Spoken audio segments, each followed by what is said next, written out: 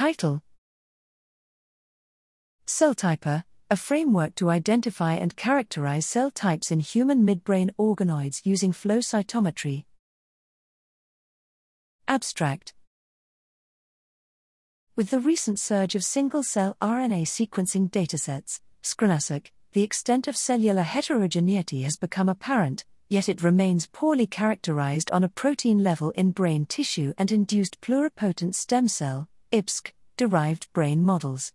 With this in mind, we developed a high-throughput, standardized approach for the reproducible characterization of cell types in complex neuronal tissues. We designed a flow cytometry (FC) antibody panel coupled with a computational pipeline to quantify cellular subtypes in human iPSC-derived midbrain organoids. Our pipeline, termed CelltypeR, contains scripts to transform and align multiple datasets, optimize unsupervised clustering, annotate cell types, quantify cell types, and compare cells across conditions. We identified the expected brain cell types, then sorted neurons, astrocytes, and radial glia, confirming these cell types with scRNA-seq.